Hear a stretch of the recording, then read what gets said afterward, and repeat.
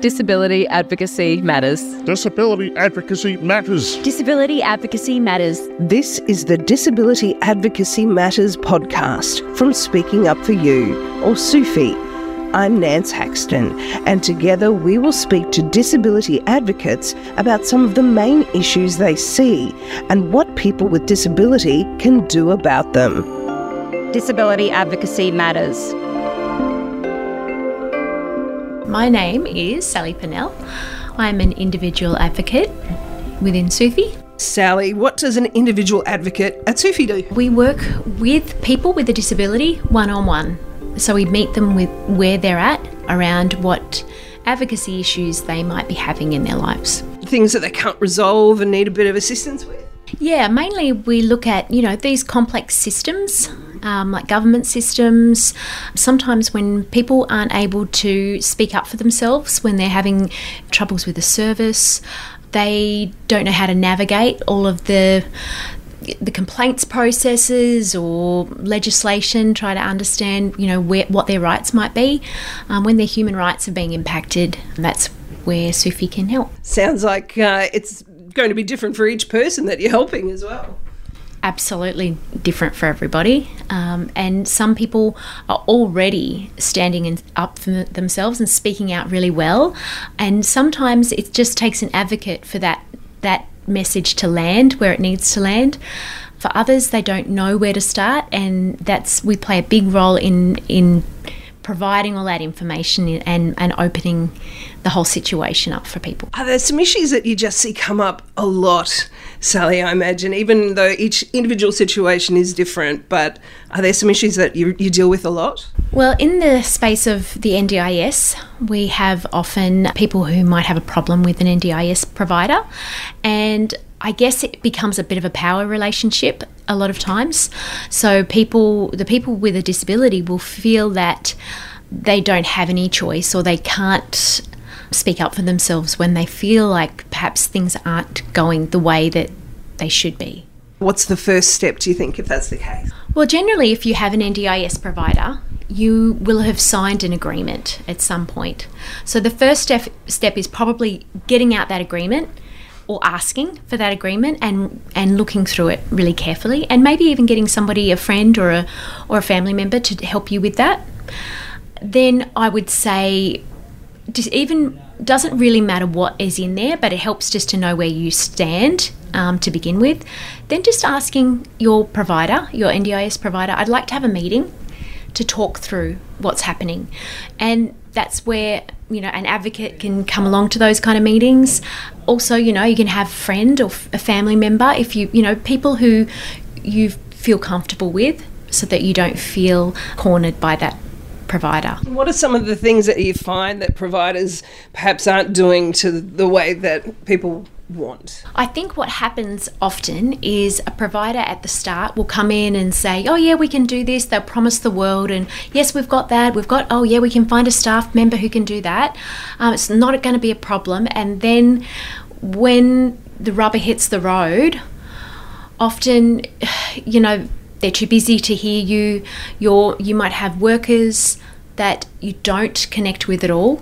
Sometimes that worker can be doing something really harmful to somebody. Often it can be something that the worker might not even really be aware of that they're doing wrong, but the communication is not happening. So sometimes you feel it's not always easy to say, hey, I really don't like you doing that, or that really offends me. That's not always easy to speak up and say, and that can be as simple as it is. That can be just having a meeting and saying, hey, this is not right, and the provider might say, hey, we didn't know that, let's fix it. So it can be that simple. It's really worth trying that first up, rather than thinking, oh, the situation's hopeless, I suppose. Absolutely. And look, it can be more complex than that, and if you're able to negotiate, just because it's in a service agreement doesn't mean that it has to stay like that. You can say, actually, I want to change that service agreement. I want to have this, and this in it. And if the service provider can come to the party and go, okay, we can do that, we can come and provide that kind of service, then that's great. And you can have that service agreement changed, or you can have that what they've agreed to in writing, so that you have a framework and you know what they know and you know what the expectations are. Sounds like people have a bit more power than they might think in these situations. Yeah, absolutely. A lot of the time it is clear communication and then accountability to follow that up. And advocates, we tend to help in that accountability space as well. Just, providers understanding that there's somebody else with eyes on the situation. Shining a bit of a light into those little corners. Yes. Absolutely. And it raises the whole level of service that a service provider is providing. They understand then. Sometimes it's just because the service provider doesn't know that that's what they're meant to be doing.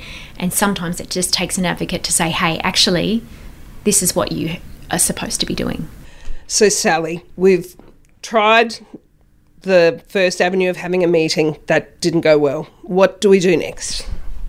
Well, what a lot of people don't realise, that they actually have the power to cancel an agreement at any time. So you can just send an email or get somebody else to help you to even write a note and sign it to say, I would like to cancel my services. Other things you can also do is if you have a plan manager, you can contact the plan manager and say, I would like to approve each invoice before it gets paid. So you can have that autonomy to be able to make sure that people aren't getting paid for things that they haven't done. You can also contact your LAC or the NDIA and you can ask them to cancel a service booking that might be in the system. If that service provider is not listening to you, reach out to the NDIA or to an LAC and explain and say, I would like to cancel a service booking. So it sounds like, you're kind of good to know who's really in your team. There's quite a few members of people and you're not just having to negotiate with one person. Absolutely not. Of course, the NDIS Quality and Safeguards Commission is also an avenue, so you can go and make a complaint, and it's not a difficult process. You can do it just online or you can phone them up and do a complaint. So there are options to make a complaint, but I guess it's important to know that there's a lot of services out there and to not lose heart if you get a bad service.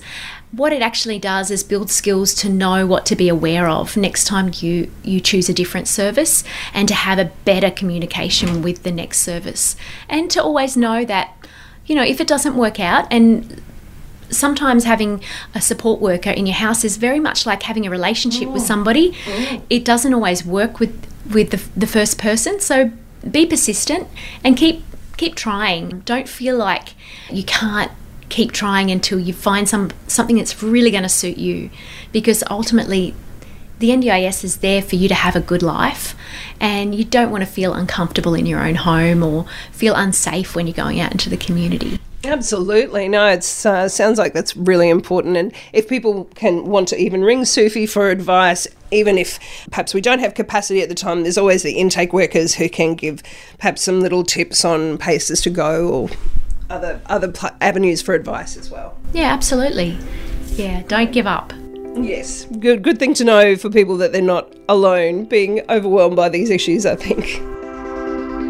This episode was recorded and produced on the lands of the Turrbal and Yagara people, and we pay our respects to elders past, present and emerging.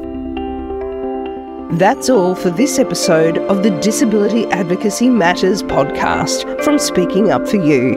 This podcast was produced for Sufi by Nance Haxton, with production assistance from Michael Adams. Speak to you again soon. Disability Advocacy Matters. Disability Advocacy Matters. Disability Advocacy Matters. Disability Advocacy Matters. It matters.